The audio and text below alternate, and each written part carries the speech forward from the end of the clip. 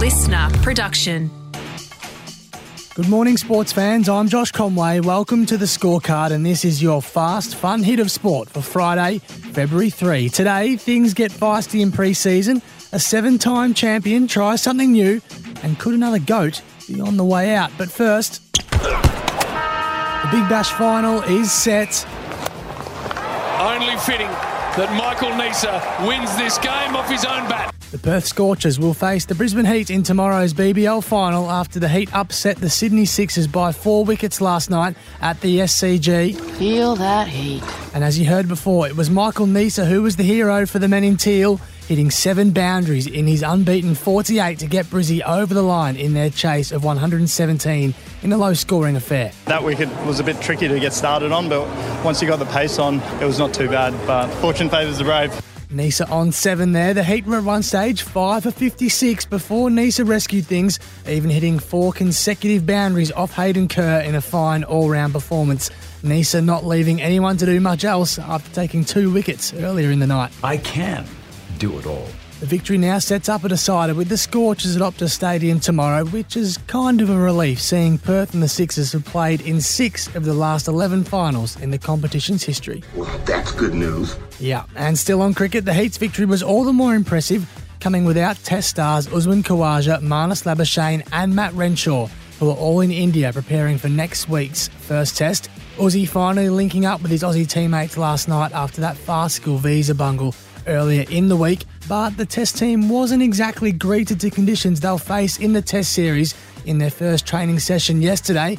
The wonderful Indian hosts rolling out green, grassy wickets, more like the ones you'll see at the Gabba in October, rather than the Delhi Dust Bowl that is coming this month. This isn't what I expected, no. And former Test keeper Brad Haddin has floated a left field idea for the Aussie team ahead of the opening Test. Hadd's unable to find a place for Ashes man of the series Travis Head. Why? Well, you'll have to wrap your ears around the new Willow Talk podcast right here on the Listener app, but here's a taste. Well, there's been times he hasn't played his best and he hasn't found his game yet. I'm thinking it could be a tour like him where he finds out a lot about himself after being on previous tours of Pakistan and Sri Lanka, that he'll get his game right and he'll come up with a style to play over there. But, yeah, I'm batting having Green in there in the first Test. Usually at this time of year in the football codes, you hear buzzwords like burning up the track and player X being in career best shape. It's all a load of nonsense, really, if we're honest. But one phrase we haven't heard before, it's good to have a punch on. I mean, it's just a competitive nature here at the Hawks. I reckon it's something that we're really trying to develop, and just playing really hard, attacking footy and being really physical. It's good to have a little punch on now and then. That's Hawthorn's Chankuth Giath there in a throwback to the 80s. After star Hawk James Sicily got in a scuffle with teammate Sam Butler at training yesterday. The pair were quickly broken up, but then Sicily had to turn peacemaker just minutes later, with Butler then involved in another push and shove with another teammate. Fight, fight, fight! The kicker?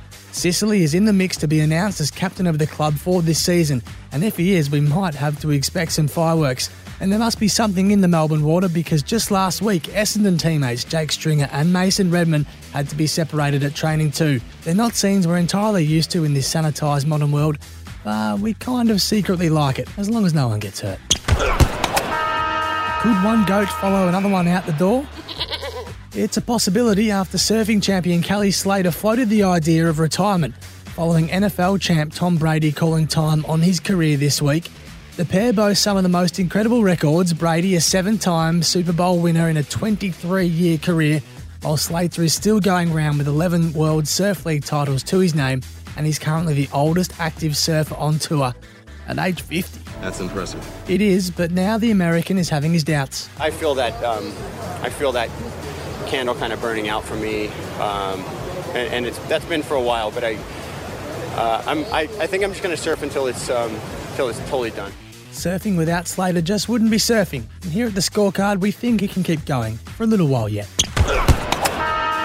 And finally, speaking of GOATs, MotoGP's 7-time world champion Valentino Rossi is in Australia and trying something different this weekend. The Italian swapping 2 wheels for 4 as he competes in the Bathurst 12 Hour on Sunday.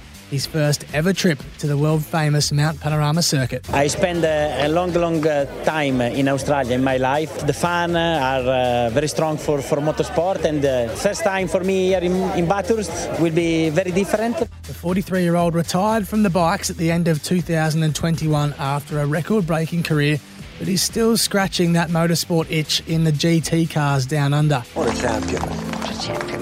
With 89 MotoGP wins to his name, we wouldn't put the top step of the podium past the man known as the Doctor this weekend, and he may not be the only famous racer to grace Bathurst this year. There's whispers hometown hero Daniel Ricciardo could pop up in the V8 come the 1000 later this year. I'd like to see that.